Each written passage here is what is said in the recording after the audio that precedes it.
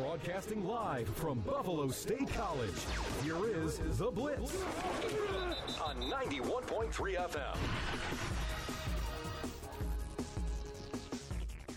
Welcome into The Blitz here on 91.3 FM WBNY Buffalo, Buffalo's original alternative station since 1982, brought to you by the Buffalo State Student Activity Fee. I am your host for the day, Tanner Saunders. Unfortunately, I have the displeasure of hosting today after a Bills L, but I'm also joined by Dan Dale, Double D, Dan the Bills fan, and we have a special guest joining us in the studio today. Evan Harrington had to take a test, so he dipped on us, so we decided to bring his better half in. We have the Sports Information Director for Buffalo State, none other than Mitch Binda. He's going to be joining us here for this segment. And Mitch, I got to say, you're in elite company right now because you're one of four returning guests that we've had on the show so far that I can at least recall. The other three have been Lazarus Morgan, Liz Schulteis, and Katie Villarini. So you're in elite company right now, my friend. Wow, that's great to be in such elite company. I know you guys probably wouldn't consider me part of that elite company. Oh, no, but, absolutely. No, I'm here. No, we absolutely do. Come on, don't sell yourself short like that. But we know we got to get to the elephant in the room. As I mentioned, the Bills lost yesterday 33-30 in overtime against the Minnesota. They did? Whoa. Mitch thought we were here to, I don't know what he thought we were here for, but that's the first order of business. I mean, there's a lot of things we can talk about when it comes to this game, but I think that it's the simplest thing that I can say to sum up this game is we just left too much meat on the bone. I mean, you can go back, early in the game, only getting 3 points instead of 7 after Christian Benford's interception. There was the fumble in Minnesota territory that they reviewed from Devin Singletary, the not kicking the field goal when we went for it on 4th down and goal and ended up coming away empty-handed with the interception, and then obviously the game-sealing interception at the end. But we just left too much meat on the bone in that game, I thought. What say you fellas? Yeah, I really thought that the Bills should have had this game closed. It wasn't even close. It wasn't supposed to be close. Basically, what allowed Minnesota to come back in was Josh Allen. No matter how highly we think of him, being that MVP favorite, him leading us to the Super Bowl runs that we hope for in coming years. He just hasn't looked the same since the second half of the Packers game. I don't know what went on. I gave he had the injury yesterday, so maybe that played into a little bit of factor. But he just didn't do what I thought he would do and protect the ball, being safe, looking through all your reads. And it seemed like the 2 picks were both made by Patrick Peterson. And the fumble on the goal line. I mean, what were we doing there? I get it. That's exactly what I wanted them to do the QB sneak just to waste the time. Get the 4 seconds off, make them use their last time out in Minnesota, and then just take the knee if you get enough yards. That was going to be the perfect scenario. And Allen just fumbled it. He just couldn't get a hold on it. I mean, it's not like he tripped. It's not like he didn't go forward. He just basically had it in his one hand and just went, oops, here you go. I can't believe how we lost. I don't think we deserved the loss.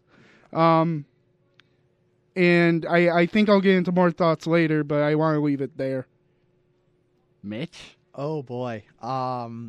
So, yes, I agree that Josh Allen was not good in that game, but I am very hesitant to put this loss on Josh Allen. When you're up by 17 points in the third quarter and you lose that game, I cannot say that it's anyone else's fault besides your head coach and your coordinator's fault. And one of the 2 interceptions, I think you can put pretty heavily on the head coach's decision to go for it. Because if you take the points, you're up 10 at that point, you take the points, go up by 2 touchdowns, and you never know what would have happened after that. But you can't really put that interception fully on Josh Allen there because he's just trying to make something happen on 4th down, and it looked like nothing was open, so he just took a shot because either if he gets picked or if it goes incomplete, you get pretty much the same result anyway. So I'm not going to put this one on Josh Allen as my number one thing. I would put this more on the coaching staff and our defense not being able to get a stop on 4th and 18 and Cam Lewis not knocking a ball down and trying to go for an interception. I feel like that's pretty basic knowledge. Hey, just knock the ball down. Well, it's the same thing as a Hail Mary at the end of the game. Just knock the ball down. You don't have to go for an interception. Just knock the ball down. And that could be an indictment on coaching as well, because, I mean, we don't know what they were telling him on the sidelines prior to that play, but, you gotta knock that ball down. If you just go up there and volleyball spike that thing down or just punch it to Mars, I mean, then none of what happened ends up happening. And plus, if you get the better field position, and so that was just, who knows what they were telling him on the sidelines, but you gotta, hopefully they told him to knock that down, but you just gotta knock that ball down. And I agree that coaching played a big part in this, going for it on the 4th down in the red zone instead of kicking. You're leaving points on the board. The red zone play calling, I mean, Josh Allen, he was so good to start his career in the red zone. I think he went the first 58 games of his career without throwing an interception in the red zone, and now he's got 4, in the past 3 games, which leads the NFL. The next closest is 3 with Trevor Lawrence, but our red zone play calling is just, we got to reevaluate that. We got to figure that out. I went back and looked at our red zone stats on the season, and our passing to rushing disparity in the red zone, we've called 56 passes and 39 runs, and it's a lot harder to pass, in the red zone than it is in between the 20s, because everything, becomes compressed. Windows get tighter because there's less space on the field to work with. So especially in a game where Motor Singletary had 2 rushing touchdowns in the red zone, we need to be running the ball down there more. Stop putting everything on Josh Allen and backing him into a wall. I mean, the guy already accounts for like 80% of our offense. We're just going out of our way to make things harder for him. We need to be running the ball down there, especially, given the circumstances. I don't know if that's exactly the answer. I think once you get within the 5 and the 10, maybe that becomes the answer. But when you're at the 20, you're still going to look for passing. You're going to look for Diggs. You're going to look for your big target in Davis so he can jump up again. Knox is a great target in the red zone. He's been very successful this season when passed to. He had that one unlucky drop, but that was just great defending by Minnesota. I don't think that the red zone offense is a huge problem. I don't think it's as big as we're making it. I think this is just media overblown at this point. I think Allen is completely successful and is right. Yes, he had the 4 picks, but that happens. All right. I get it. Josh had the amazing stat of, no picks in the red zone, but at some point, a new offensive coordinator is going to have mistakes in play calling sometimes. It's going to happen. I get it. Yeah, we've given Dorsey 10 games to figure this out. It's his first year. And who knows? He may be gone by the end of the year by a new coach at this point. The offense still looks as good. Maybe they're not scoring as much as everybody would like as a blowout, but he's still calling it well. He's still doing what he needs to as a first-year offensive coordinator. I think he'll only get better with time. And, maybe he's going to start doing more RPOs or maybe more play action. Maybe he just hasn't found the identity for this red zone offense. And maybe they haven't had time to really test it out. Because what are you going to do in the red zone? I don't believe in Devin Singletary in the red zone. There's a lot of factors with Singletary. Fumbling, the offensive line going wrong. The offensive line played great yesterday. I give them a lot of credit. Whatever Cromer's plan was, I think it was great. Hines will get more involved as he gets later. Remember, he's only been here for 2 weeks. Give him time to learn the playbook. Not everybody learns it in a matter of days. Then you're not going to use Tywan Jones. you're not going to use Duke. Duke's on your practice squad. He's not there to do much. And really the only one who I may have wanted to see more was James Cook. I believe he deserved the touchdown when he got that one long rush and he got all the way to the one. I think he deserved the touchdown. Then they gave it to Motor to get in. But I really think that with time, this red zone offense will get better. And I don't think that we need to overblow it like we are right now. Yeah. Uh-oh. I have some things to say, and I think Tanner probably has some stats to back it up, but this red zone offense has not been good pretty much the entire year. I believe we're near the bottom in red zone scoring. I wish that I had the stats to back it up. I wasn't 21st at 52.94, which is not very good for an offense of our caliber. I was going to go more towards the run game. Like, that's another thing we need to figure out is the run game. And this has been a long-running issue for us. We've been dealing with this pretty much for Josh Allen's entire career in Buffalo. He's never had a reliable run game, and that reared its ugly head again yesterday. We couldn't run the ball in the second half. We didn't even try either. Over the last 24 plays of the game that we ran, we only called two designed runs over our final 24 plays while nursing a 2-score lead. Like, that's ridiculous. With an injured quarterback. Yep. James Cook had 0 carries in the second half. Nyheim Hines, I'm glad we brought this guy in to only return punts and to get one offensive touch. I mean, what is going on? Like, we can't run the ball. And if you can't run the ball when you have a 2-score lead and just put your boot on the neck of the opposing team, you're asking for what happened yesterday to happen. And, if we don't address this, if we don't figure out, magically come up with a solution to run the ball outside of Josh Allen, this is going to cost us in a bigger game down the road. I mean, this was a big game. We're losing ground, in the AFC. I mean, so much for the 1 seed. At this point, we'll just be lucky to win the division with the way things have been going so far. So suffice to say, we got to figure out something with the run game to take a little pressure off of Josh. Because like I mentioned, the guy accounts for 80% of our offense pretty much. So, and we don't, put him in great situations. I mean, we live and die by the guy, making something happen, pulling some type of magic out of his hat. And when he doesn't have it, like he hasn't for the past 3 weeks, then we're in trouble. I love that. I love that take, Tanner. I think that's a great take. And I don't mean to gang up on you, Dan, but no, it's a common theme here. Don't worry about it. I've gotten used to it over the past couple of months. Have you listened to the Sabres stuff that I say? Oh, I've listened, but I'm not that big of a Sabres guy. I'm a big Bills guy. Okay. Right now is what I love to hear, and I'm dying to hear this. Well, I get ganged up for the Sabres stuff, so this is nothing new at this point. I'm used to it. Also, another thing is, what is going on in the second half with us these past couple games? We haven't scored a second-half touchdown since Kansas City.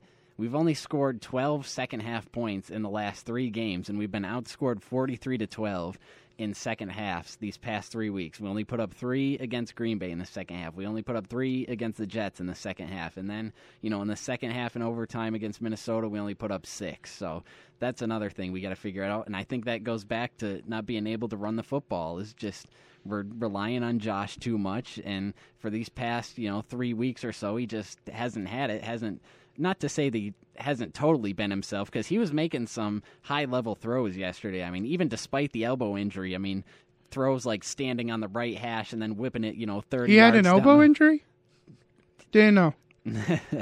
I mean, even all things considered, he was still making some high-level throws, on the run, crossbody, the normal type of Josh Allen stuff, but some of the decisions have been brutal these past couple weeks. The first interception is excusable because, like you said, Mitch, just trying to make a play. It's 4th down. Taking a sack or throwing the ball away does you no good. So And like we said, the coaching didn't put him in a great spot there. We should have just taken the 3 to go up. It would have been 30-17 and then make them have to score 2 touchdowns. But, we go for it. And the only reason that Patrick Peterson was able to come back into the play was he was originally guarding Isaiah McKenzie, and McKenzie stepped out of bounds, therefore making him ineligible. So Peterson was able to fall off of him and go back to Knox there and make the interception. So that one's excusable. But the second one, that was a horrific decision. I mean, it's second down and 10. You still got a minute and some change left. I think they still had 2 timeouts, right? Yeah. Mm-hmm. Yes. Still have 2 timeouts. He had Motor underneath as the check down. That probably would have picked up, 5-10 yards. Would have been a first down for sure. Uh-huh. I'm pretty sure. Oh yeah. I mean, he didn't have anybody covering him underneath. So there's no reason for him to go for broke in that situation, all things considered. Plus, I mean, the first 2 plays of overtime for us were scrambles of 18 and 20 yards respectively by Josh Allen. So just if you don't like it, just tuck it and run. Take off. Dump it off to Motor. Anything would have been better than that decision. There was no reason, given the circumstances, to just go for broke all on that play. I don't know. Davis in the end zone did call for it. Allen just, I believe, expected Davis to be in a different spot. He's been doing this for the past couple of weeks, where he expects somebody else or somebody to be in a completely different spot to where he throws it to. I think Josh has to take the step back and say, hey, let me watch the play develop instead of me thinking that's how it's going to go. Because there's communication errors. People run different routes. I mean, one of the most famous ones that happened was that when Arizona was on their undefeated streak and Kyler threw it to A.J. Green. A.J. Green didn't even turn around. He didn't even think he was getting the ball passed to him. So there is that thought, is Allen overcompensating and thinking he will be there right as I throw it, I know he will get it? Or is it a communication error where the wide receivers are running different routes than they're supposed to? But I believe that Allen had that throw down. He knew Davis was there. If it would have been closer to Davis could have gotten up and got it. You trust him being the big body guy that he is to knock whoever it is out of the way and get up and get the ball. Was it the best decision? No. Clearly not. I mean, yeah. But I think Allen is starting to feel that pressure of all these high expectations that we have. MVP, Super Bowl, look amazing throughout the entire season. No mistakes. We don't want anything. We want to see perfect, one of the most perfect complete seasons thrown by a quarterback ever. I think he's now starting to realize that he can't do that. And he's making the mistakes that are going to happen. I mean, the Rams won the Super Bowl going 12-5 with Matthew Stafford, who had the most interceptions in the league last year. So, and Josh has the most interceptions in the league right now. I don't see why not. We can't go on a Ram run. Why not? I mean, 12-5, we win the division. Screw it. Well, a running game takes some of that pressure off that you're just talking about. Josh is feeling the pressure. Or how about a coordinator calling some more runs and calling some more plays like that? Matthew Stafford did not have a run game. He had Cam Akers, who was out for the whole year during that time, Darrell Henderson, and that was it. Matthew Stafford did with a complete nobody named of Cooper Kupp, who wasn't even that good at the time. What, last year? What do you mean? No, not last year. I mean years past with Jared Goff. Cooper Kupp was not anything amazing. Remember, they had Brandon Cooks. They had other guys overshadowing Kupp. Kupp did become the number one, in the later of 2020, 2021. This is why you're getting ganged up on. Yeah, of course. Because you're giving bad takes like this. No, I just take the opposite side, Mitch. And the Rams had a fantastic defense, a phenomenal defense. We defense. have a fantastic defense. This team working through injuries. I mean... But not when you have injuries. Like, we have a fantastic defense. We have an amazing defense through and through. We're not healthy. Through and right through. Now when we're not healthy. That doesn't matter to me. Dane Jackson has done amazing. Christian Benford, as a 6th-round rookie, has stepped up exponentially. He got cooked a bunch of times yesterday. That's going to happen to a rookie. What do you expect from him? To be the next Tre'Davious White? So bring a safety over the top. Okay, Cam Lewis got his first start ever as a safety. He transitioned. Then you also have Damar Hamlin, who has questions of his coverage, but he does great. He did great yesterday, I believe. Tremaine had to leave halfway through the game, got replaced by Terrell Dodson. Matt Milano, he was a big missing piece from that Jets game. The defensive line was still great, no matter without Greg Rousseau or not. Boogie got in there. Epinenza, he didn't make as big his name, but Boogie and Vaughn were unstoppable. Ed and DeQuan got in a lot. I think this defense is a number one, and right as they get Trey White, back in this lineup, you're not going to see Benford as much anymore. He's going to now be the third. At some point, you need to stop making excuses and it's say... It's not excuses. Yeah, but you're saying... It's a great defense. Leslie Frazier will be gone by the end of the season. Leslie Frazier will be gone. Why? Where's he going to go? He's going to be a head coach. Really? The dude's had top 5 defenses with the Bills for the past 3 or 4 seasons. The dude knows how to work a defense. He keeps getting exposed against good teams. This wasn't really exposure. It was unlucky plays. It was, bad coaching. A couple bad calls. I mean, here, not everything Frazier can control on what happens on the field. He cannot control Cam Lewis not slapping it out of the hands of Justin Jefferson. But that can be drilled into a player from a coaching standpoint. Hey, this is what you do. It's different from practice, from a game. I mean, if you remember, Hail Murray, Trey White, our best corner we've had in years, decided to go for the interception. It happens. It's not, it's not going to be ingrained in their mind. Game time is different than practice. But it should be. Those are the simple things that should be ingrained in your mind, and you can blame a coach for not ingraining them in their minds of the players if it continues to happen. I think that's too far. But it happened once. You just said the second time. Yeah. Because, you've just mentioned, that was the second time that we have players. But it's the same coordinator situation. And essentially the same situation. I know it's not the same situation because it was the last play of the game versus a 4th down, but it's essentially a one play that all you have to do is have the ball fall incomplete and the game is over. So it's the same play that's now happened at least twice with no changes. Yeah, that's it. That's situational football. That comes down to the coaches. They got to be over there telling him on the sidelines, reminding him the situation. It's 4th down. We get an incompletion. We get the ball. Where it was originally spotted. So, if you go for the pick, you're risking the receiver catching it for one, and then you're losing a bunch of field position. Not that it would matter too much in that situation, but either way, that does come down to coaching, because that's just, you got to know situational football and know that, an incompletion ends the game. So, like I said, just go in there and volleyball spike that thing down, or, punch it to Mars, and then what happened doesn't happen.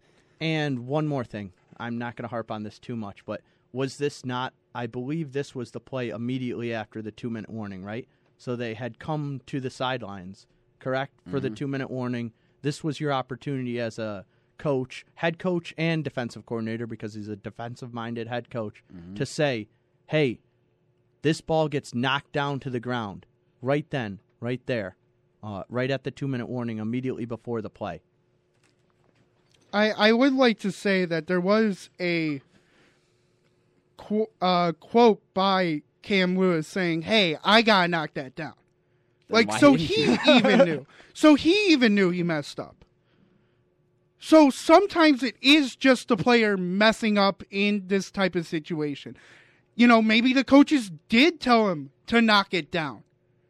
But when you're in that mode of, hey, I want to make a play so I can put my name out there, that kind of stuff happens. It happens a lot. Allen plays hero ball a lot. He did during the Texans game back in 2019 we saw a lot of hero ball from Allen back then, and that was not a fun time during that game. There's just certain things that I think you can tell a player that may not be able to happen in game time just because of all the thoughts, all of the ideas going through the mind, all the pressure. It's hard to deal with pressure. And for Cam Lewis to be put into this spot, who I believe performed 100 times better than Jaquan Johnson. Jaquan Johnson got set for Cam Lewis, and Cam Lewis deserves to be a starter. He made a mistake. He's got to learn. This defense is still the number one in the league. It is still going to be the most feared defense in this league, and nothing is going to change that. It's more, can the offense help the defense? I do kind of agree with Mitch. We did get exposed yesterday. I mean, Dalvin Cook went for over 100 yards, including, the 81-yarder, which I don't know for fact, but that feels like the longest rushing touchdown we've given up this season. Kirk had 350 yards through the air. Justin Jefferson had a $190. I mean, we didn't have anybody that could slow him down one-on-one. They mentioned it on the broadcast, but now he's got the most games with 100-plus yards receiving in his first 3 seasons. That was number 20. We did get exposed. We did not have anybody that could hold him one-on-one. And then something... So put a second guy on him. That's a coaching decision, right? Well, I mean, there were times when they we had didn't two put guys a around spy him and on he Allen couldn't most just of do- those times. That's a coaching decision. Well, that's their problem. We're not really Coaching worried about decisions get questioned when you lose. Coaching decisions get questioned any time in the game. Whenever you're looking back, you're not going to tell me that Kevin O'Connell can look at this game and say, "Oh, there's nothing to improve on." To the next game, he hasn't won a game by more than 7 points this year, I believe. No, they won their first win was 23-7, but outside of that, they've won. Outside of that, their so games one well by game, one possession. one possession games. But they won. That doesn't matter. Any team can improve after a win, after a loss, after a tie. Colts have improved after the tie, as much as I hate to say that, considering it's the Colts, because of their whole situation. Everybody can get better.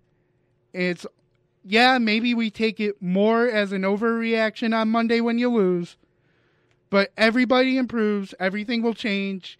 There will be changes to this defense and to this offense next week against the Browns. I think that's a valid point. I mean, Kansas City, after their first 9 games last season, was 5-4, and they made it all the way to the AFC Championship. So there's a lot of Bills fans out there that are like, this is a sound the alarm loss. It was a tough one, and it was frustrating, but still, I mean, things could be worse. We're still 6-3. We're still right in the thick of things in the AFC. There's plenty of time to turn things around, but I guess it's fair to be slightly concerned after yesterday. But I don't think there's. I mean, this team is flawed in a lot of ways, but still, we are 6-3 for a reason, and there's still plenty of time to turn things around here in the regular season and get back on the right track. Season is not over. That is correct. correct. Is not over. Now, there is a breaking development about the game. Uh-oh.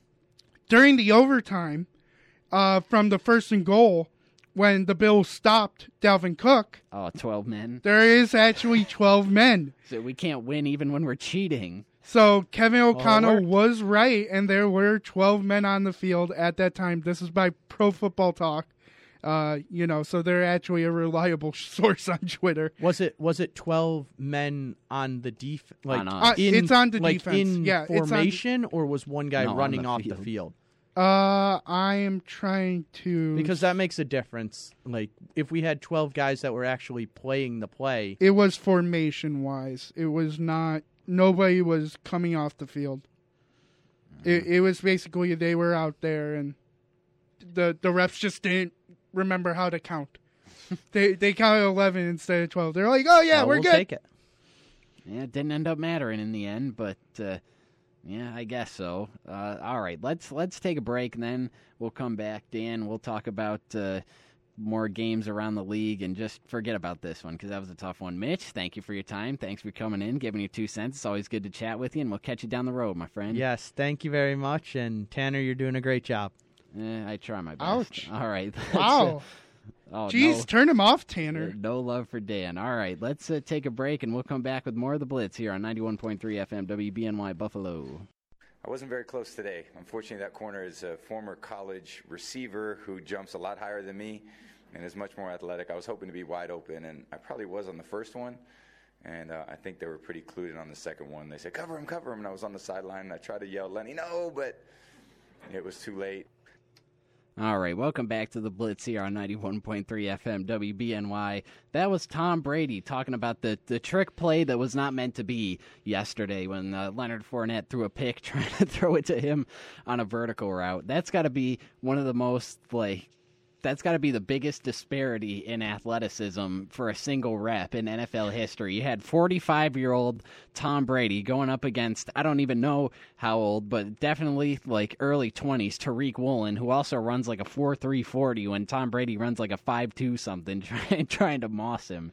That was funny, but that's going to be the first game we talk about here, the Tan and Dan Show, the NFL Roundtable, where we go around the league and recap the scores from yesterday. The Buccaneers beat the Seattle Seahawks 21-16. Tom Brady became the first player to win in 4 different countries: the United States, the United Kingdom, Mexico, and Germany. That's according to ESPN Stats and Info. And also, my niche stat that I'd like to point out for this game is that since becoming single, Tom Brady is 2-0. Since his divorce, he wins. That's right. But on the trick play really quick, Tom Brady has the 2 most infamous trick play memes ever. He now had this where he tripped and fell, and then the other one was the Super Bowl where the ball just went a little too far. He's reaching out for it. Tom Brady just cannot get trick plays down. I don't know why they keep trying it. Tom Brady, the wide receiver, has got to be the worst in NFL history. And normally I would reserve that title for former Bill Kelvin Benjamin, but Brady's he's right up there with him. If they try it one more time, oh my God. Really, this was kind of a dry game, I would say. I mean, there wasn't really any, big, except for the trick play. I mean, that was the huge thing that came out of it. Brady had a Brady game, doing his thing, getting a high completion percentage and 258 yards with the 2 touchdowns. Chris Godwin, I love you, Chris Godwin. I believed in you. You're not the king yet. You're not Derrick Henry level, but you got a touchdown your first of the year. Congrats. Same with Julio Jones. Julio Jones is healthy for once. Look at him. He scored a touchdown. He actually had 53 yards. Instead of grabbing for his ankle right as he runs the first route of the game. But really, I just think this kind of proves that if the Seahawks don't have a big run game with Kenneth Walker, they pretty much stall. Kenneth Walker only got 10 carries for 17 yards. Oof, that's brutal. That is from a guy who scored a touchdown, I believe, in every game he was a starter in, and to finally stop him, this just kind of showed the Seahawks hey, we had a blueprint and we figured out yours pretty well. Seahawks moved down to 6-4, and Tampa is back to 500. Finally they're now looking like a team again. Hopefully, I'm not saying this as I support Tom Brady, but I think just because of all the stuff that happened to Brady, I would love to see him to go on a run to the NFC Championship and then lose. Or even get to the Super Bowl, face the Bills, and have that whole, Brady versus Bills dilemma again, as last season, going into overtime. I would love that. Hopefully just a different outcome than that game. But I think Tom Brady's back to normal. I think we overblown the whole, he's washed, he's old, his age is coming to hurt him. No, it was just personal reasons made him depressed, and he's now back to normal. He's single, ready to mingle, and he's scoring some touchdowns. And yeah, but that's by ready to mingle. Dan means ready to throw some more touchdown passes. All right, the Chicago Bears and the Detroit Lions. Another close game. The Lions pulled out a 31-30 victory, and once again, it was that man, Bustin' Fields. That's my new name for him. Not because he's a draft bust, but because he's been busting out of that pocket for some big gainers these past couple games, and he did it again yesterday. He had a 67-yard rushing touchdown. He's the only quarterback now in the Super Bowl era with multiple rushing touchdowns of 60 yards or more in the same season. That's according to NFL research. Yesterday on the game, Justin Fields was 12 for 20 for 167 passing yards, 2 touchdowns, 1 interception, and also 13 carries for 147 yards and 2 rushing touchdowns, including that 67-yarder. Justin Fields is the first quarterback since 1950 to have 300-plus rushing yards in a 2-game span, according to the Elias Sports Bureau. He has the most rushing yards in a 5-game span now by a quarterback in the Super Bowl era with 555. He is the 4th player in NFL history to have both a 50-yard passing touchdown and 50-yard rushing touchdown in the same game, or 50-plus, I should say, joining Ace Parker, Cam Newton, and Lamar Jackson, according to ESPN Stats and Info. He's now rushed for 50 yards and a touchdown in 4 straight games, which ties Kyler Murray and Lamar Jackson for the longest streak by a quarterback since the 1970 merger. That is also according to NFL research. He did have one kind of ugly pick six yesterday where he was rolling out to his right, just kind of hucked it up for grabs, and Jeff Okudah picked it off and took it back to the house. Justin Fields said on that play, "I can assure you that will never happen again for the rest of my career," end quote. But outside of that, he was solid, and again, he continues to just improve every week, and he's continuing his emergence as potentially the guy in Chicago. And I have to mention, every time we talk about Justin Fields, I got to bring it up. Bears fans, where's the Justin Fields apology for him? Because I'll be the first person to sign it. I said, earlier this season that he was the worst starting quarterback in the NFL, but that has not been the case, at least over the last 7 games. Justin Fields, over the last 7 games, is completing 61.1% of his passes, 99 of 162 for 1,192 passing yards, 10 passing touchdowns, 3 picks, a 96.5 QBR, and has also tacked on 77 carries for 654 yards, 5 touchdowns, 8.5 yards per carry, and 1 fumble loss. So over the past 7 games, Fields has 1,846 total yards, 15 total touchdowns, only 4 total turnovers, but unfortunately the Bears are 1-6 in those last 7 games, and again, of course, they lost the close one yesterday, and they know it. They know it. Eddie Jackson, their veteran safety, said after the game that, quote, "It eats me up inside," end quote, that the defense isn't doing enough to help out the offense. He said, "We got to be better on defense. We got to get this fixed fast. Justin is balling, and we're leaving him out to dry." Yeah, no, it's really hard to see that Justin Fields has these amazing games now. Actually getting Chase Claypool helped him so much in the sense with Cole Kmet now getting open, Darnell Mooney getting more open than ever. But, it's just not enough sometimes. When your third wide receiver is Byron Pringle, I really gotta wonder if you're still having your best team out there with the Bears. But give credit to the Lions, man. The Lions are now 2-1 against division opponents. Who would have thought that just a couple at the beginning of the season where they would win against the Packers and the Bears, or at least, the Packers. But the Lions also snapped a 13-game winless streak on the road, which was the NFL's worst at the time, because, man, that is hard to lose if you're the Bears. I just can't believe you lost. You allowed 21 points in the fourth quarter. You sold it more than the Atlanta Falcons did during the Super Bowl. And, I get it. Like, oh, well, that's during a Super Bowl. That's way more important. If you're the Detroit Lions, Dan Campbell's job is probably on the line if he loses this game. We may be talking, is Dan Campbell the right guy for this job? But, yeah, good win for Detroit. Hopefully the Bears figure out what they can do to help Justin Fields. I mean, their next couple of games are very winnable games. Atlanta next week, the Jets the week after, and then the Packers. After that, then it kind of gets tough with the Eagles and the Bills. So, hopefully they can win a couple more games before the season's over.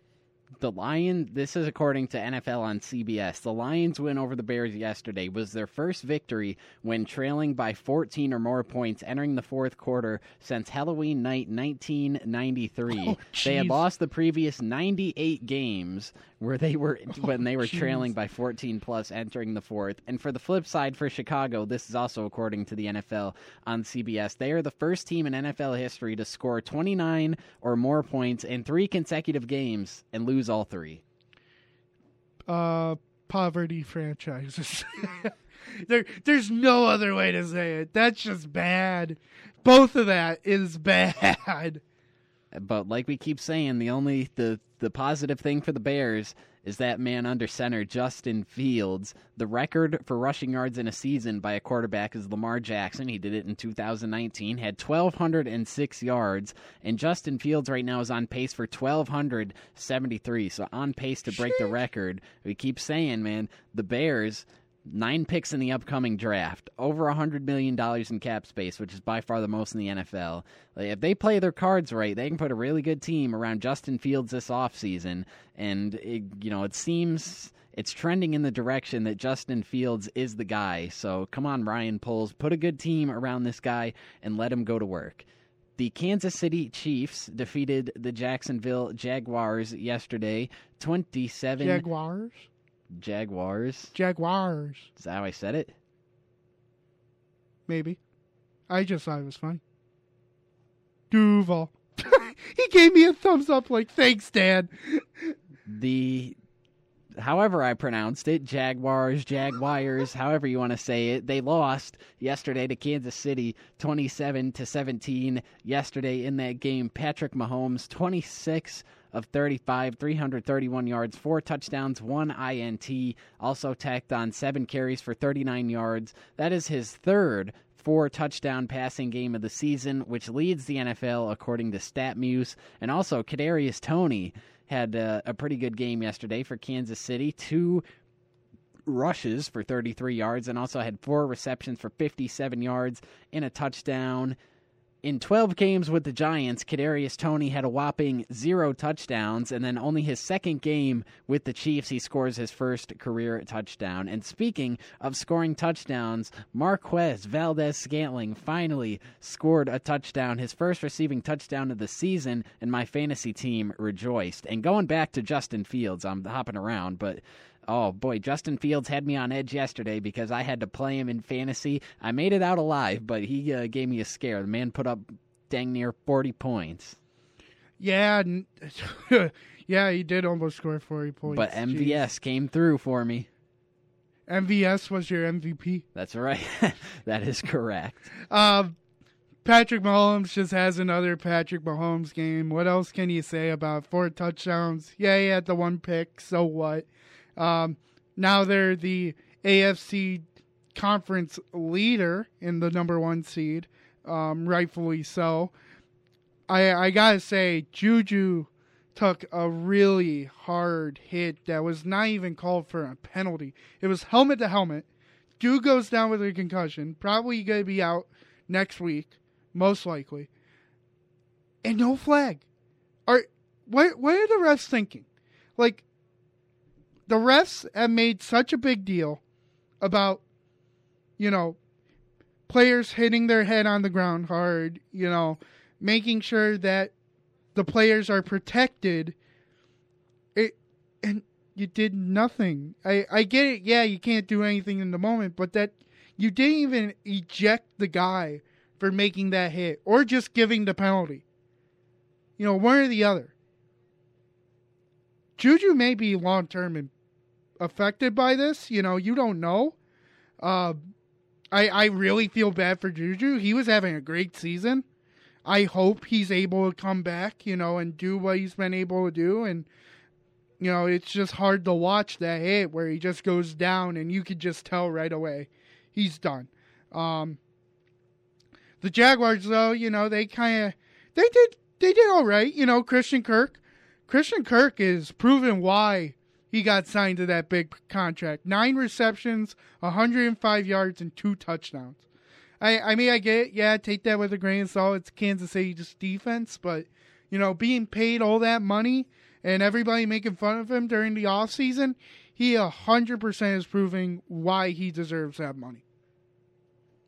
Absolutely. That is the reason why Evan Harrington wanted to bring Christian Kirk to the Buffalo Bills. He was a big advocate of that in the offseason, but there was no shot that was happening with the contract he got. But he's playing up to it, and unfortunately, though, it wasn't enough for Jacksonville, but at least, they got him, and he'll be a very good number 2 when Calvin Ridley comes back next year. He figures to be the number 1, but that, we all clowned on it on the time, but the early returns on that have been very good so far for the Jacksonville Jaguars. Moving on, I really don't want to talk about this game, but we talk about every game, so we got to do it, and especially now with the development that the Bills are now 3rd place in the AFC East. That's the last thing I want to do is gas up a division rival. But the Miami Dolphins defeated the Cleveland Browns yesterday. Oh, Dan has taken the headphones off. He is walking out of the building. He's not talking about the Dolphins. I don't want to either, but in fairness, we got to do it. They defeated our opponent for next week, the Cleveland Browns, 39-17. In that game, Tua Tagovailoa was 25 of 32 for 285 yards and 3 touchdowns, and I don't want to give him credit, but I have to. The last 3 games, he's been spectacular for the Dolphins, completing almost 77% of his passes, 76.5 to be exact, 75 of 98 through the last 3 games, 969 passing yards, 9 touchdowns, 0 interceptions. Now, on the season, Tua has 18 passing touchdowns, only 3 interceptions, which includes 10 touchdowns and 0 interceptions since the concussion controversy. He has a 118.4 passer rating this season, which leads the NFL. The next closest is over 10 points behind him, Geno Smith at 108, and he is now 7-0 in games that he has started and finished, is Tua Tagovailoa. And unfortunately now we're in the basement of the AFC East looking up at Tua and the Dolphins, unfortunately. I don't want to talk about it. Don't want to talk about it. I don't want to. No. Tua, you're good. There, you got it out of me. He's good. I hate Miami. Jeff Wilson. Jeff Wilson was a great addition for Miami. Oh, yeah. You best believe I'm back in the Jeff fan Wilson club now. fan club, baby. I don't even care if he's not even on my... He is on my fantasy team in one of the leagues. In one of my leagues that I do. So I am still technically a part of the Jeff Wilson fan club. He may not be in my one league that I was talking to you about, Tanner, but he is in another. So, honorary member of the Jeff Wilson fan club. What was surprising to me when, the Dolphins got way ahead, Skylar Thompson actually came in and threw a pass for 17 yards. I would have thought that would have been Teddy. I don't know if they just couldn't find Teddy. I don't know what's wrong. Is Teddy going to be out the door after this year? Teddy Bridgewater. I get he's a okay backup. He's not a great starter, but he's an okay backup. But Tyreek Hill, what the heck happened to you? Catch more balls, run upfield more. You got out-yarded. That's the word. By Alec Ingold, the fullback. Yes, sir. And Trent Sherfield. I don't even know who the heck Trent Sherfield is. He's a wide receiver, I guess. Never heard of him. But, Tyreek, what happened? Why didn't you get more yards, buddy? Could have used you to do better this week. Browns. You're the Browns. That's all you got for you? I mean, brisket looks like a slow-cooked meat that still hasn't developed. Hasn't been put on the rub yet. Nick Chubb has been stopped pretty well. I mean, 11 carries for 63 yards and only a touchdown. For Nick Chubb numbers, that's pretty low. Kareem Hunt, you would have thought you got him more involved. Nah. And your leading receiver was Donovan Peoples-Jones. Congratulations, Browns. You still suck. Don't say that too quickly. Let's not start going there just yet, because keep in mind, we do have to play this team next week, and boy, can I not wait to play this run-heavy team when we've been getting gashed by the run, the past 3 weeks now, and who knows if Tremaine Edmonds is going to play. Again, sorry to jump around, but that's another thing from that Bills game that really hurt us, is that we were not the same defensively after Tremaine Edmonds went out. There was a stat. I mean, yeah, we're jumping around, but who cares? It's Tan and Dan show. That's what we do here, man. That's right. Here it is. Tremaine Edmonds had a 90.0 coverage grade on this year after earning an elite 92.3 mark yesterday. This was by PFF.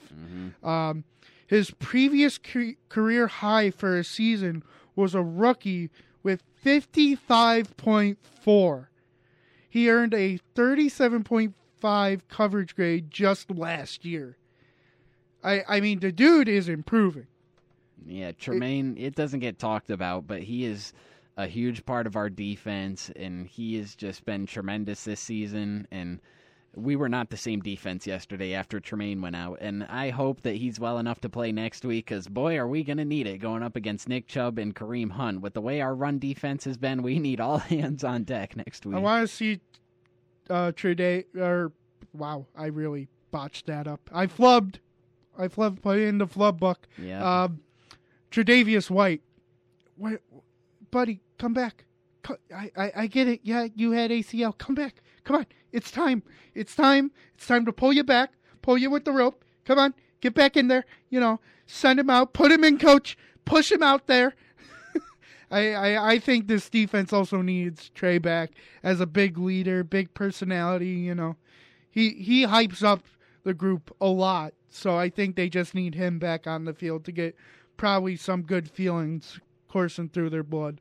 I wouldn't be super mad if he didn't play next week, because Amari Cooper is a good number one receiver, but he's no Justin Jefferson, so we might be able to get away for one more week having to stick Christian Benford or Dane Jackson on Amari Cooper. They didn't play horrible yesterday. Just nobody could cover. No, it's just unlucky. Yeah, nobody could cover Justin Jefferson one-on-one. There's not many people in the league that can. The dude's amazing. Yep, and he made the catch of the century yesterday, pretty much. Just brutal. I still think it's a pretty fair trade. Oh, Diggs did well. Both teams got what they wanted. Yeah. Buffalo got a number one receiver, and they've been Super Bowl contenders ever since he got here, and Minnesota got one of the best young receivers in the league on a rookie scale contract for 4 years, so don't try and tell me that the Vikings won the trade. Both teams, that was a rare win-win. All right, let's take a break, and when we come back, we'll continue with our NFL round table here on the Tan and Dan Show, so stick around for the second hour here on 91.3 FM WBNY Buffalo, Buffalo's original alternative since 1982, brought to you by the Buffalo State Student Activity Fee. We got to keep going. Thank you, guys. Yep.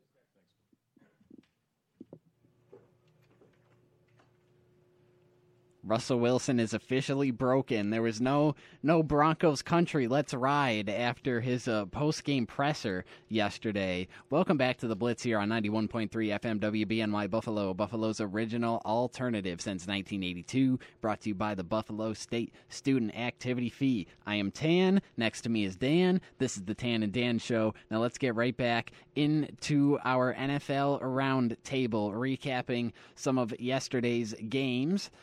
The New York Giants defeat the Houston Texans yesterday, 24-16. In that game, Danny Dimes, Daniel Jones, 13-17 for 197 yards, 2 passing touchdowns. Also had 5 carries for 24 yards. He had a 153.3 passer rating yesterday, did Daniel Jones, which, believe it or not, according to NFL on CBS, is the highest by any quarterback in a game this season. Not Patrick Mahomes, not Josh Allen, not Justin Herbert, Joe Burrow, Aaron Rodgers, Tom Brady, not Daniel Jones. What a crazy world we live in, where Daniel Jones has the highest passer rating of the season. But Daniel Jones, he had a great passer rating. Saquon Barkley carried that team to victory. Dude had 35 carries, 152 yards, and a touchdown. I mean, that is just so utterly amazing from a team that doesn't really have that big number one running back. To just see that stat line is just amazing. Kenny Golladay, this is my big loser of the week. Yeah. Big loser of the week. The man finally decides to play a game after, getting off his injury. He's finally getting back to normal, and he should be sold into this offense. I mean, it isn't like this is a defensive coach or a special teams coach. This is a main offensive coach guy in Brian Daboll who loves good receivers. Dude gets replaced by Isaiah Hodgins in the second, gets benched. That just can't happen. How did you lose out to Isaiah Hodgins? I know, at least we have experience with Isaiah Hodgins here, but he never beat out Isaiah McKenzie. He never beat out Jake Kumerow. He was always that last, close to last guy. That's why he got sent down to the practice squad and picked up by the Giants. Kenny, what's wrong with you, buddy? What do you need? Do you need counseling? Do you need to go to like a camp or something? I don't know what you need anymore, man. You get paid all this money to sit your butt on a bench. Can I be like you? Can I get paid millions of dollars to not play football and just sit my butt on a bench? I would love that. Man, is there like a designated position for that? Bench boy? I don't know. I want that title now. I would love that. Yeah, that's not that bad of a deal. No. He's making $72 million to play not at all. That sounds like the dream job because you're in the NFL, you get to travel everywhere, you get like your hotel and all that stuff paid and all those expenses. You don't have to, you're not out there getting hit, play after play, and your brain turns to mush by the time you're like 45. Like, that's the dream job right there. Kenny Galladay's living the dream. Exactly. I mean, the dude, it's like, I can't even imagine to think of how amazing it must be to just watch your team go out there and you just lay back and say,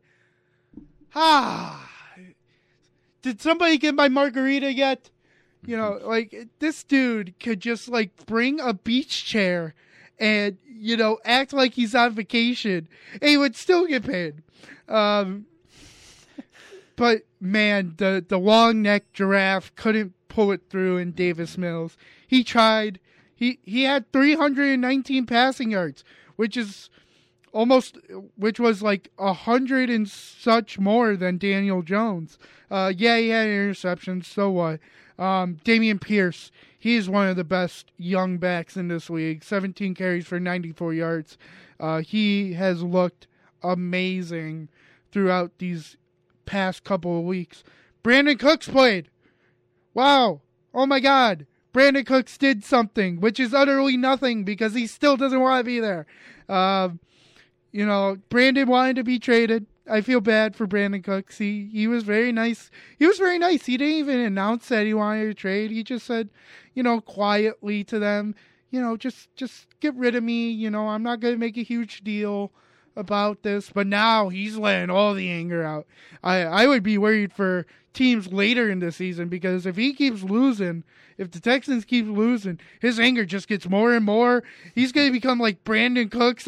He's going to have a 300-yard game, big Randy Moss stat line. I would be worried. But I think it's funny.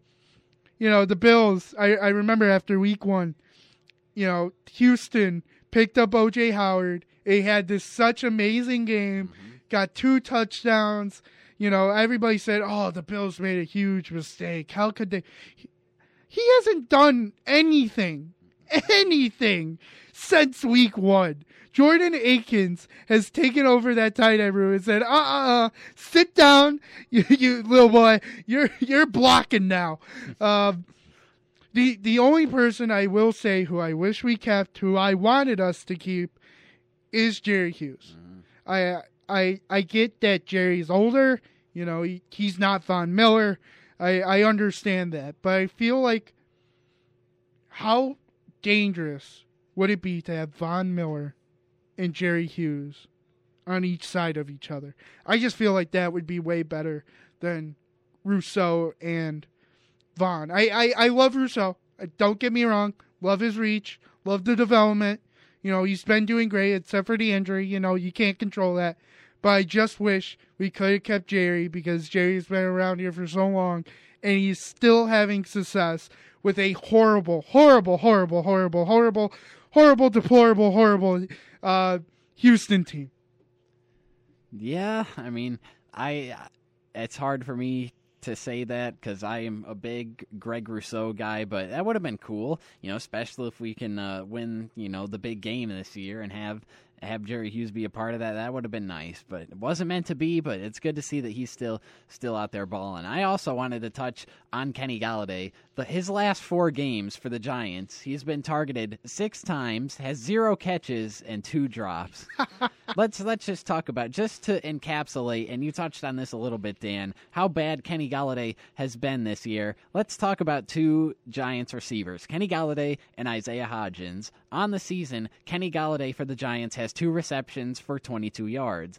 Isaiah Hodgins on the season for the Giants has 2 receptions for 41 yards, and Hodgins played his first game as a Giant yesterday, so that just goes to show. It's just so embarrassing. Yep, how bad Kenny Golladay has been. Moving along here, the Pittsburgh Steelers defeated the New Orleans Saints yesterday 20-10, and as part of my prep for the show, Dan, usually I'll go through and I'll find some cool stats and I'll just write down some notes that I want to talk about for the game. All I put for this game, one bullet point, and it says pigeons.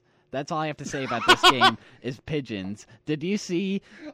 Look at all those pigeons. Yeah. Did you see the screenshot from the first quarter where Pittsburgh's on New Orleans side of the field and there's all those pigeons behind Kenny Pickett and good grief. Is there stat? Is it a record for most pigeons on an NFL day?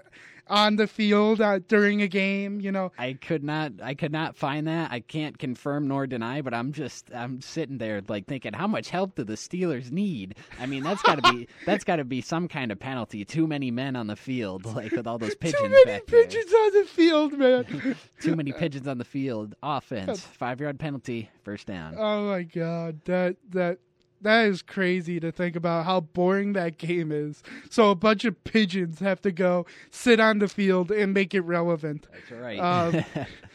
Man, Andy Dalton just had a horrible day. I expected the Saints to win this game. I get TJ Watt was back, but no Minkah Fitzpatrick. That's a huge hit either way. I get they're getting a huge piece back, but they're also taking a huge hit at the same time. And you throw 2 interceptions? What, did they both go to Levi Wallace and said, oh, yeah, he's actually a good quarter now? Alvin Kamara did nothing, 8 carries for 26 yards. Jaquan Johnson was your leading receiver. Chris Olave basically did nothing. 3 catches for 40 yards. Woohoo. I really thought the Saints were going to be more dominant. I really did. And it is just not happening. And Dennis Allen guy asked, you have Jameis Winston on your bench. Hey, look at him. And he said, no, we're not looking at him. We've turned the other cheek. We're going to stick with Dalton. For right now. And I just think that's got to be a wrong move. I get it that, Jameis isn't number 1 QB, franchise QB type material. He never will be. He throws too many picks. You know, he's good at some days, horrible at others. But after this type of game where Andy Dalton craps the bed, you know, you kind of need to put in somebody to save your season, especially when you're 3-7, you know, in a division that is still pretty winnable, with Tampa Bay only being at 5-5. I just hope, good win for the Steelers, man. Mike Tomlin, I think he's still going to have his first losing season ever, but he got Jalen Warren involved. Najee Harris had 20 carries for 99 yards. Jalen Warren had only 9 for 37. George Pickens even got involved in the run game, and he's been an amazing pass catcher. Deontay Johnson still getting his receptions and yards, just can't find the end zone. I mean, they have a good team, but they can all put it together. You know, and they did. And I think they're just going to get better with TJ Watt back. I think that was their big missing piece, and they're happy to have him back. Indeed. Mike Tomlin is still that guy. He's still a great coach. There's no doubt about it. And I think if you're the Saints, that would be worth considering, you know, going back to Jameis Winston. You say that he's not QB1, not franchise quarterback material. I mean, he kind of looked like it last year, but that was underneath Sean Payton. Obviously, Sean Payton not there anymore, but Jameis was playing really good ball last year before he got injured. But he was not playing very good ball at the start of this season. Moving along, the Tennessee Titans and the Denver Broncos. The Titans won 17-10. Now, imagine this. You're a Broncos fan, and before the game, somebody tells you that the Broncos held Derrick Henry to 53 yards on 2.8 yards per carry. You would think, oh, well, shoot, we won probably with ease then if we're holding Derrick Henry to those type of numbers. No, you still lost. Let's go over the Broncos' drives in the second half. They had 6 drives in the second half. Punt, punt, punt, punt, punt, game-sealing interception. I mean, and this is even more embarrassing when you consider that the offense had a whole bye week. They had a whole 2 weeks to prep for this Titans defense, which is one of the bottom pass defenses in the league, and they still only put up 10 points, 0 in the second half. For the 7th time now in 9 games, the Broncos have been held below 17 points, which is the most sub-17-point games through 9 contests in a season in Broncos history. That's according to Broncos beat writer Andrew Mason. And basically what all this means is that Nathaniel Hackett might be one and done as a head coach. Oh, Dan is standing up. Please give me 1 second so I can close the door. Uh-oh, he is standing up. I didn't think we were going to get a rant today, but it looks like it's time for Double D rants. Here we go. This time on the Denver Broncos and the Titans. What have you got, Double D? Place the king! The crowd on top of the king's head. You may have stopped him. You may have slowed him down. But he keeps moving. And his subjects in Nick Westbrook and Treylon Burks have come back with a vengeance. And they have said, hey, we're here too. The princes of the Tennessee Titans have returned and placed the crown upon the Tennessee Titans head, even with Derrick Henry not doing good. Okay. That was it. Oh. All right. I wasn't expecting that one to come out, but there we go. There you have it. There's the rant for the day. Yeah, there you go. Yeah, Russell Wilson, what are you doing with your life, buddy? Too many danger witches, you know, did they make too many before they canceled the deal? And they said, hey, yeah, we have all these extra danger witches in shop. You're going to have to take them and eat them. Because it seemed like all he was doing was sitting on his butt, eating food, not preparing for the game. It's shocking that Russell Wilson can, just throw games. Throw them. And not by passing, by throwing them away to the other team. Melvin Gordon, he actually had his first game in a long time. First great game in a long time. Cortland Sutton looked well. hopefully everything on Jerry Jeudy comes back okay. I know he's getting tests today for an MCL, in his knee. Hopefully everything's okay with him. He's a great young wide receiver. He's going to be great in this league for years to come, with Russell Wilson or without. Chase Edmonds, I'm shocked they haven't used Chase Edmonds as much as I thought they would. That is one of the surprising things, because they did acquire him at the trade deadline from the Miami Dolphins, and he's just looked horrible.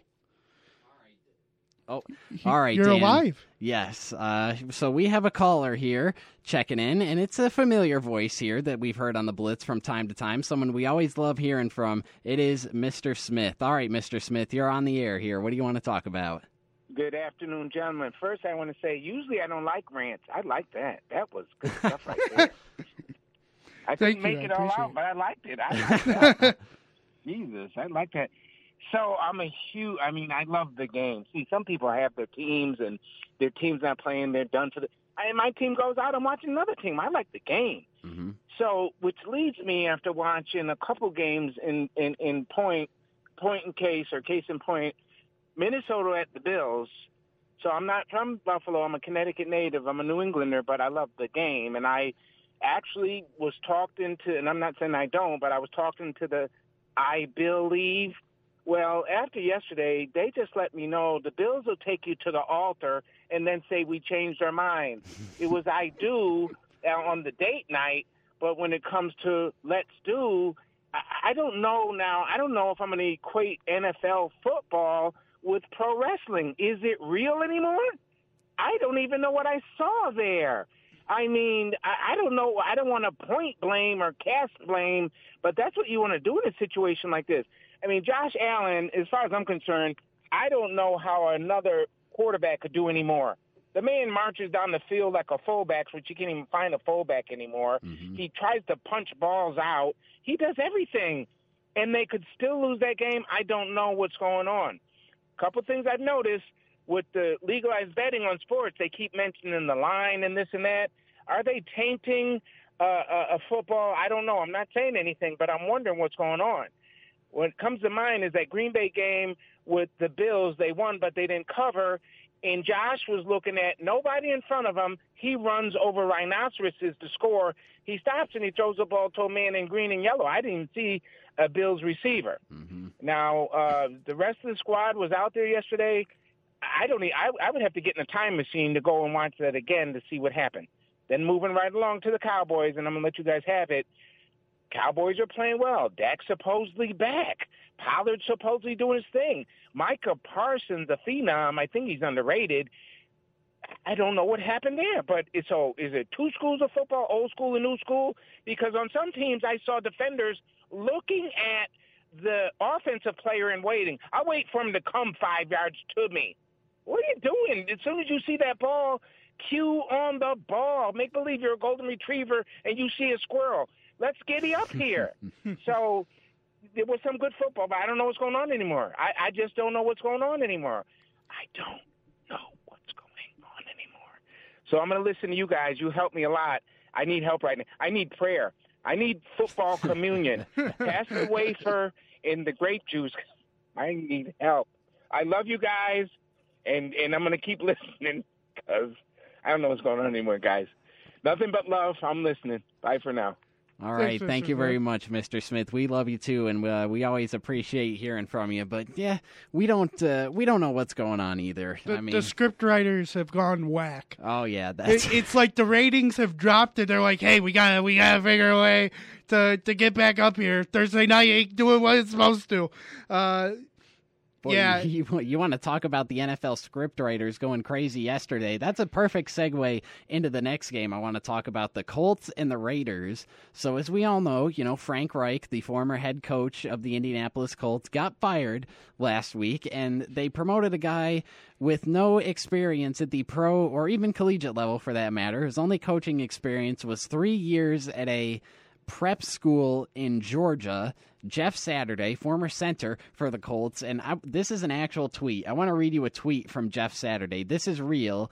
This was Jeff Saturday, like I mentioned, via Twitter, October 30th, 2022, so about like 2 weeks ago at 2:48 p.m. He tweeted, "Raiders look horrible," and then not even 2 weeks later, he really shows that the Raiders do indeed look horrible, because he goes in there, his first game coaching at the pro or collegiate level, and wins. The Colts beat the Raiders 25-20. The Raiders are now 2-7. Their head coach, Josh McDaniels, has now lost 24 of his last 31 games as a head coach, according to The Athletic. And the Raiders' season is no better encapsulated than in the past 3 weeks. So week 8, they get shut out in New Orleans. Week 9, they blow a 17-point lead against the Jaguars, which is their third game this season where they've blown a lead of 17 or greater, becoming the third team in NFL history to lose 3 such games in a single season. And now week 10,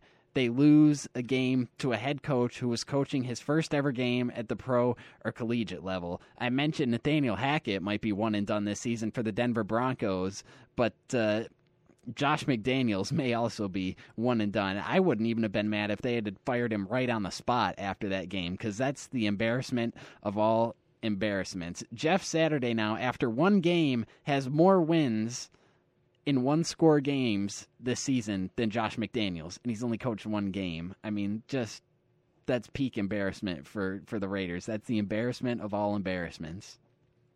Yeah, I mean, it's horrible. It's funny and horrible at the same time that Jeff Saturday was able to win this game. I really feel bad for Frank Reich now. This is even worse than before.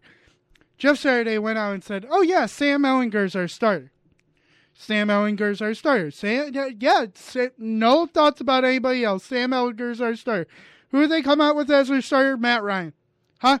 Wait, what? Wasn't it supposed to be that other guy, the young dude, that you wouldn't allow Frank Reich to switch out? Jim Irsay is a jerk. I hope he never has success ever again in the NFL." At least team-wise. I hope the team does well. I just hope he never gets any credit for it. Like, Super Bowl, winning a lot of playoff games, never win an AFC championship again, always come second in the division, never win the division ever again, until he is gone as the owner.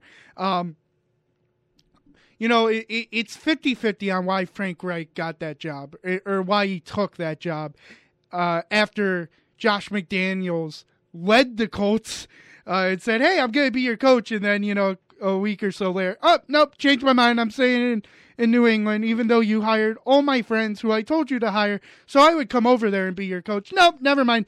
I think the Colts, I think Jim Irsay had enough of everybody saying that this was a horrible move and that this was disrespectful to the rest of the NFL coaches for hiring Saturday. And he said, "Saturday, you do what you want, buddy. We got a couple of beers. You convinced me. I can start Matt Ryan. I can let you start Matt Ryan.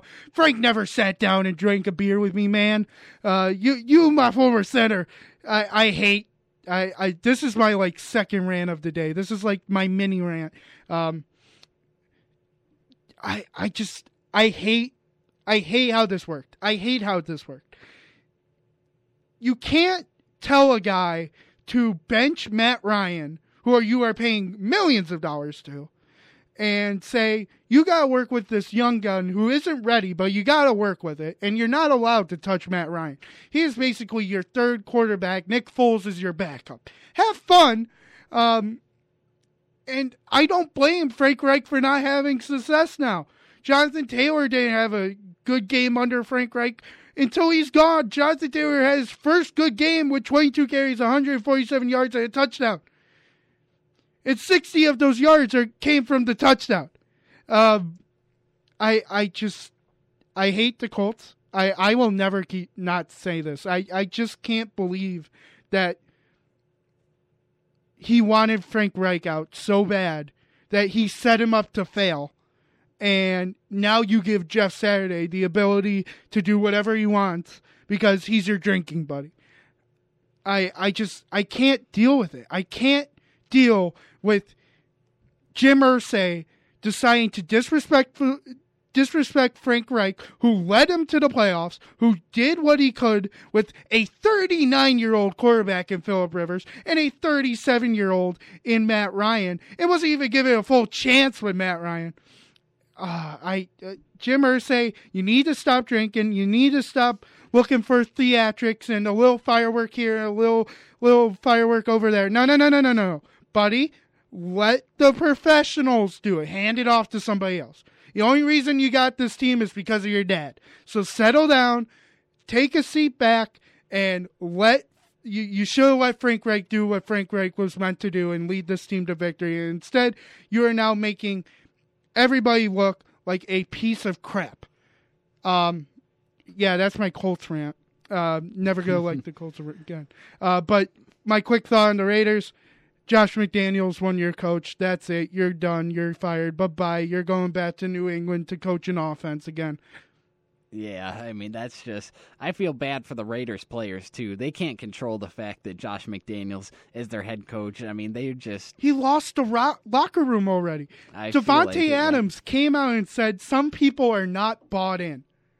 How can you already not have the locker room with only being a coach for 10 weeks? 10 weeks. Yeah, Josh, you're gone. I mean, they just seemed... They were just so broken yesterday. I mean, this was Derek Carr yesterday at the podium after that game, and you can just hear the emotions. I mean, it was rough. Sorry for being emotional. I'm just pissed off about some of the things, that a lot of us try and do just to practice. What we put our bodies through just to sleep at night.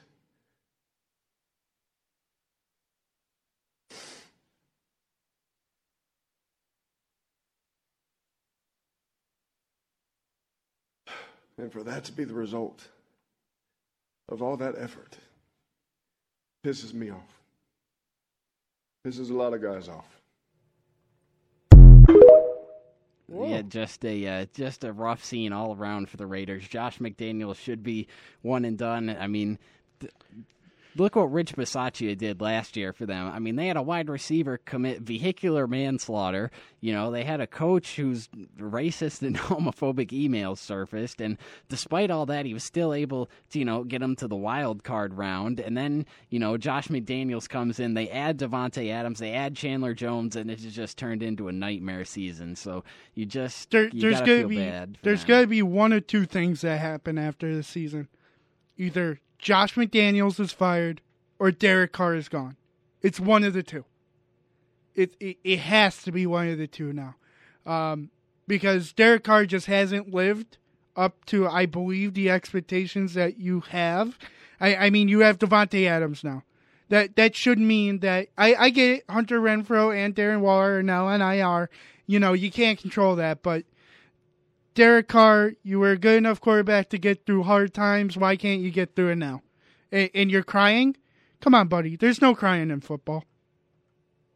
No, I don't blame him for that, honestly. I feel he's right. These guys go through hell week in and week out. So, and then, just to go through all this stuff and then just for that to be 2-7, despite all the work he put in, all the rehab he do, he's right. He has every right to be emotional and ticked off. I mean, that's brutal. I can't imagine being anyone in that Raiders locker room. Hey, Kenny Golladay doesn't have to go through it. That is true. All right, let's take a break and we'll come back and we'll bring the show to a close here. Stick around for the final half hour of the Blitz here on 91.3 FM WBNY. Like a fine wine, this handsome man is getting better and better and better. 4,000 touchdowns on the season. Handful of interceptions, just less than 3. Ladies and gentlemen, Aaron Rodgers.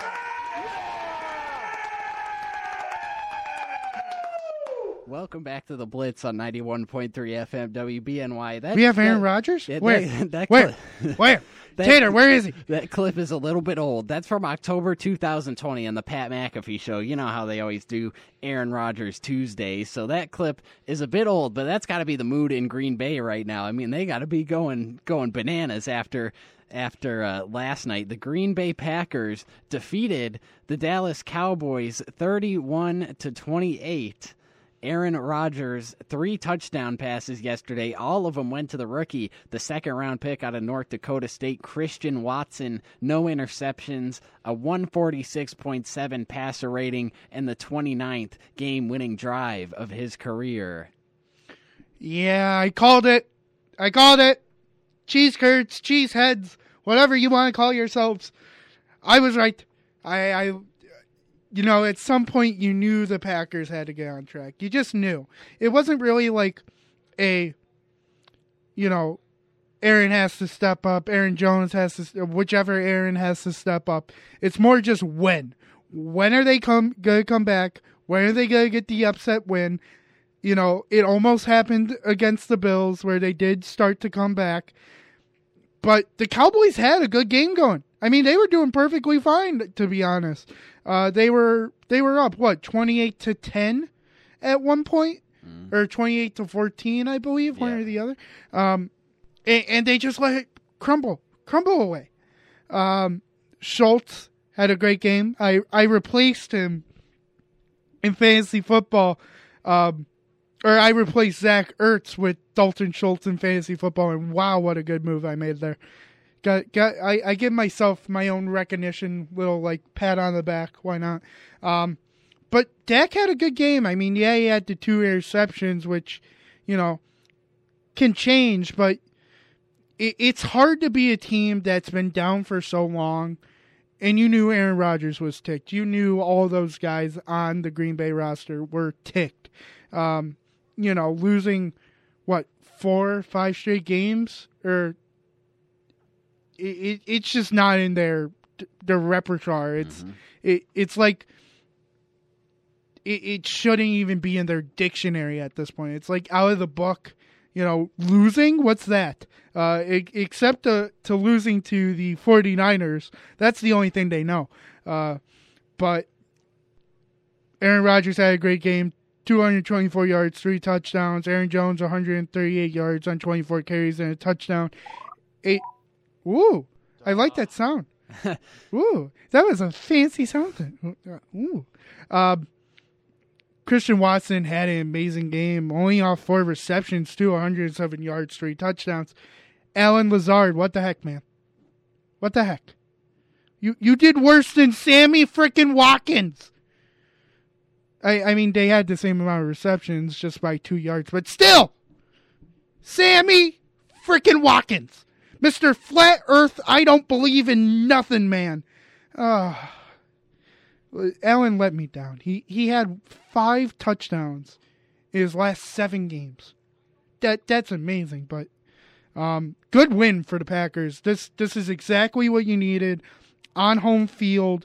You got to prove to your fans that you're still there in some capacity. After losing all those horrible wins, or horrible losses rather. It's going to prove if, they're going to make the playoffs this year. They have the Titans, they have the Eagles, the Bears, the Rams, the Dolphins, the Vikings, and the Lions left. So it is going to be, can they turn this year back around on itself? Can they beat the Titans? Can they have a shot at the Eagles?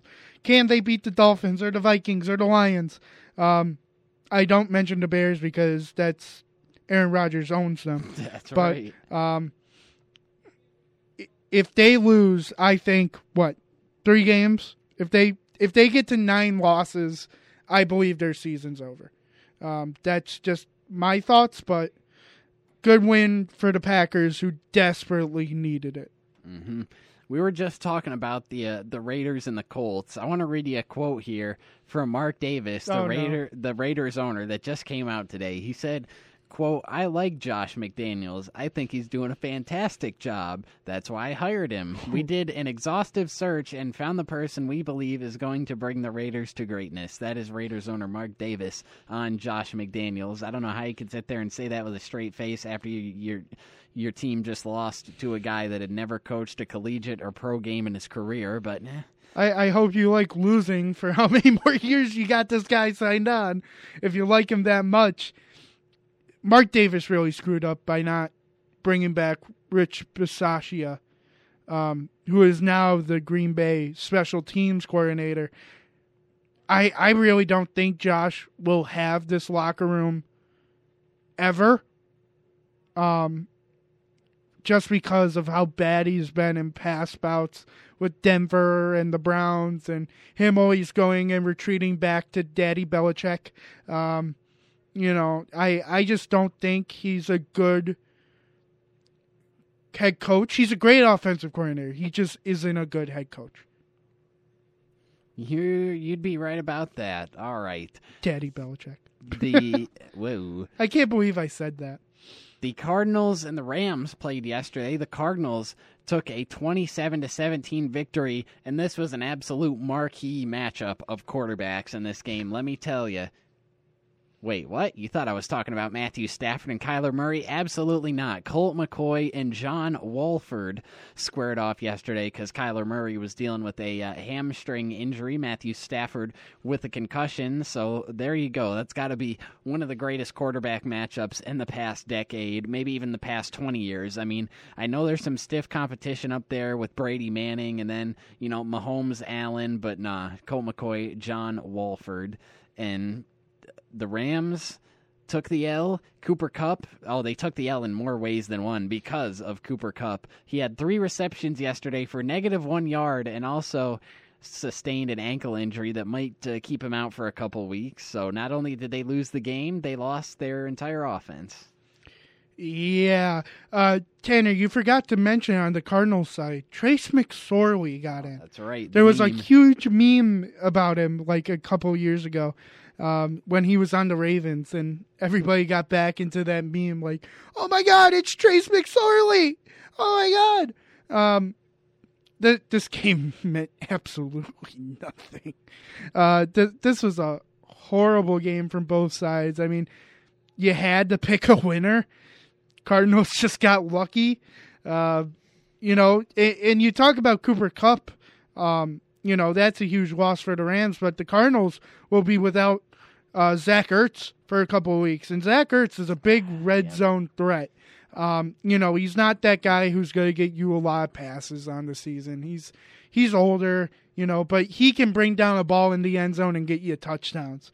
You're now down basically to DeAndre Hopkins, DeAndre Hopkins, Rondale Moore, James Conner, and that's about it. You're going to get Marquise Brown back in weeks, or this week or next week. And I don't think they can wait any sooner anymore, especially with Ertz getting hurt. But you need Kyler to get healthy. I mean, you're lucky you got the win. You're lucky you have a better run game than the Rams. James Conner is a great running back when healthy. 69 yards and 2 touchdowns. He had a lot of touchdowns last season. There's a reason why he earned a contract with the Cardinals. John Wolford, I picked you, John. I didn't trust Colton. I was wrong.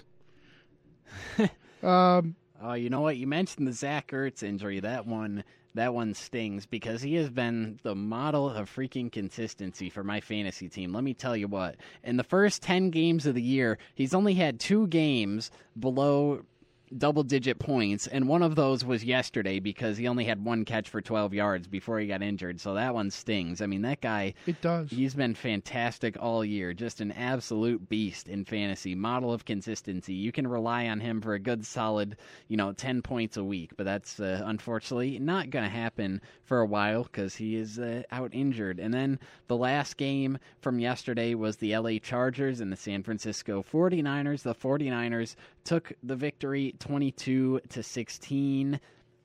the only thing that I really noticed from this game is only Kyle Shanahan would trade for Christian McCaffrey and then give Elijah Mitchell more touches than him. Oh yeah, baby. Yeah, I put him on my IR. You know, he's stashed on my IR. Haven't moved him up. Go replace him with Zach Ertz. Go work perfectly. But I don't know how you pulled this game out of your butts, San Francisco. You really pulled it out of complete nowhere. I mean, Ray McLeod got more yards than Deebo Samuel, passing wise. That's just funny. Brandon Ayuk has looked really well for the past couple of weeks. You know, could that be because of injuries, or is it because now teams are overcompensating for McCaffrey and Deebo? Who knows? Only time will tell. But this puts you right back with the Seattle Seahawks. Yes, they're 6-4, but you're 5-4. You're right there. You're right there, Jimmy. I think Jimmy Garoppolo, even though, you know, he's not a touchdown scorer. He's never been big passing, touchdown scoring guy. It's always been the people around him who have gotten the touchdowns. He's still proven why he's a good quarterback. He can win games. He can win games, especially against a good Chargers team, even without, you know, their top two wide receivers in Keenan Allen and Mike Williams. You know, they still have a very strong defense. Even Gerald Everett went out with an injury. I mean, the Chargers cannot escape injuries. That is the one thing that's been hurting them all year. Austin Eckler didn't do anything last night when you needed him to do something. And then Herbert just didn't play to Herbert levels. I mean, 196 yards, a touchdown, and an interception. That's pretty weak. That's pretty weak, buddy. But good win for San Francisco. Helps you move up the chains in the NFC West. The game tonight on Monday Night Football, it's going to be the 8-0 Philadelphia Eagles take on the 4-5 Washington football team, Washington Commanders, whatever you want to call them. I mean, I saw a stat from ESPN today. It's had the Eagles at like an 83, I think, % chance of winning, so that pretty much sums up this game in a nutshell. I mean, never going to say anything's impossible because, you know, any given Sunday, any given Monday, but I mean, this is I'm pretty confident here thinking that the Eagles will come away with the victory tonight, being 8-0. I mean, you never know what can happen in these divisional games, but I think the Eagles got this one pretty well in hand. You know, I can already hear from Joe's in class right now, but I can hear from wherever he is just saying, die, Eagles, die. I could just hear it. But they're going to fly today. They're going to open their wings. They're going to spread them out. And they're going to go, caw on the Commanders, who will be known as the Bald Heads in maybe a year or two. Oh, come on. You couldn't see Washington Bald Heads if Bezos buys the team. Come on. I was confused. I didn't know where you were going. Oh, you didn't think I was going there? Okay. No, I was going with them selling the team there. All right. There. No, that's funny, though. I got you now.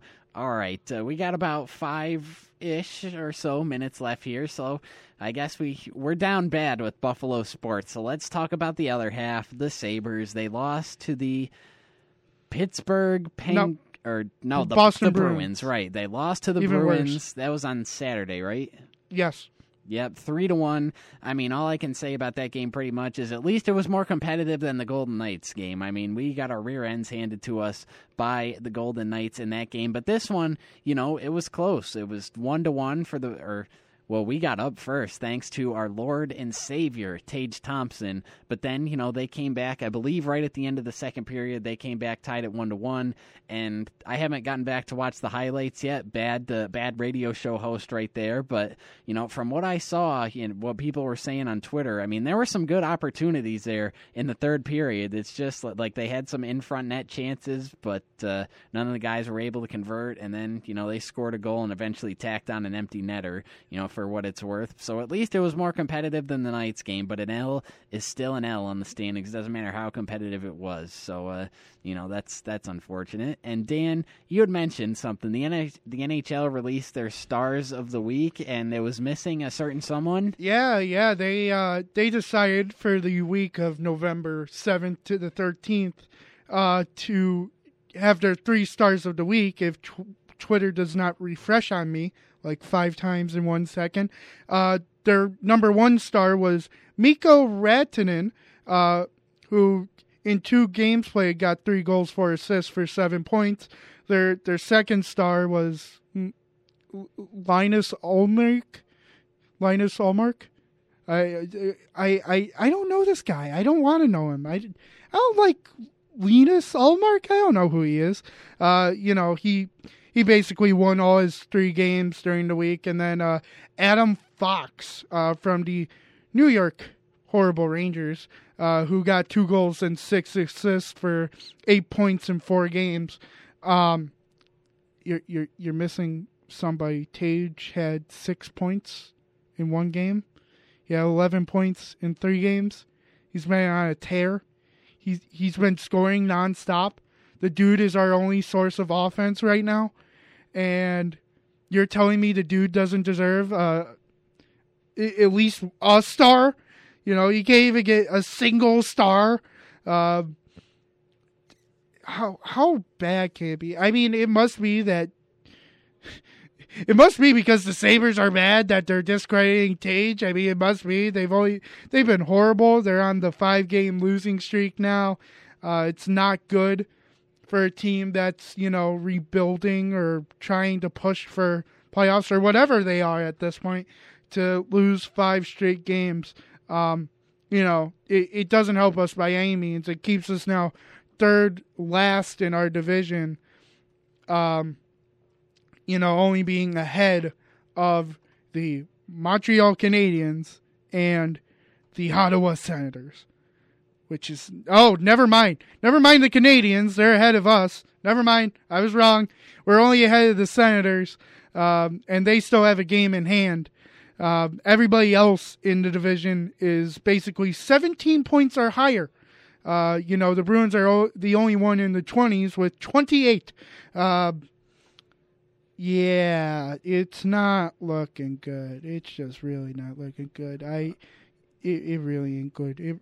No, not good. Well, at least if there's a silver lining to look at, it's that the schedule does get, a little bit easier in the coming, weeks, just in the near future. The schedule gets a little bit easier. We got the Canucks, who we already beat once. We hung 5 on them. We've got the Senators, who we beat on opening night. We've got the Maple Leafs. That's going to be tougher than the other 2, I would say, because you do got to deal with Austin Matthews. But, that's a winnable game. We got the Canadiens, which, we lost to them earlier in the season, but it was only 3-2. You've got the Blues, Tage's old club, the Devils, and then, we got the Lightning again, so we'll have a chance to redeem ourselves. But that takes us to pretty much up to the end of the month. So for the remainder of the month of November, the schedule is not, as grueling as, this past, let's say, 5-game stretch has been. So that's at least something except positive. for Arizona. Yeah. That's the one game. That one hurt. But yeah. We have chance to make up ground here. If we can get our head back on our shoulders and get back to playing Sabres hockey through the first 10 games of this season, then we have a chance to make up some ground because, like I said, the schedule is not going to be too grueling. And the good news is that Henry Jokiharju is close to being back to return, so that's also a good thing. Yeah, it almost looked horrible during the Bruins game. Like you said, you didn't watch the whole game, but I did. Do know Dahlin. Yeah, Dahlin got hurt. He did come back, thank God. But I don't blame the Bruins loss on Craig Anderson. The first goal was just a lucky bounce that went to the Bruins. It was basically a 2-on-0 situation or 2-on-1 almost. And then the other 2 goals, the one empty netter. And then the other one was just a lucky power play shot. It was the guy's, I think, first goal of the season. But Tanner, there's breaking news right before we end. Mm-hmm. The Cardinals have informed running back Eno Benjamin that they are releasing him, even though he started for them when James Conner was hurt.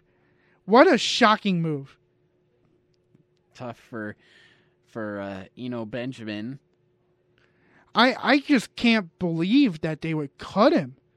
I don't get it. I mean, he was like their Chase Edmonds to James Conner. I mean, it's very odd. Even Sal Capaccio is surprised by this. He's like, that's interesting and seems odd.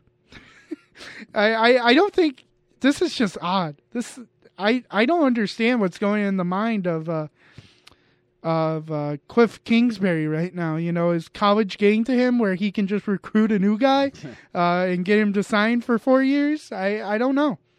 Common Arizona Cardinals L there, cutting ties with Eno Benjamin. And on that, we are going to cut ties with today's episode and go back to regularly scheduled programming. But we thank you for listening to another episode of The Blitz. I have been your host, Tanner Saunders. You can find me on Twitter at TJSaunders2000. Tweet at me so I can make a fool out of myself on the internet. And Dan?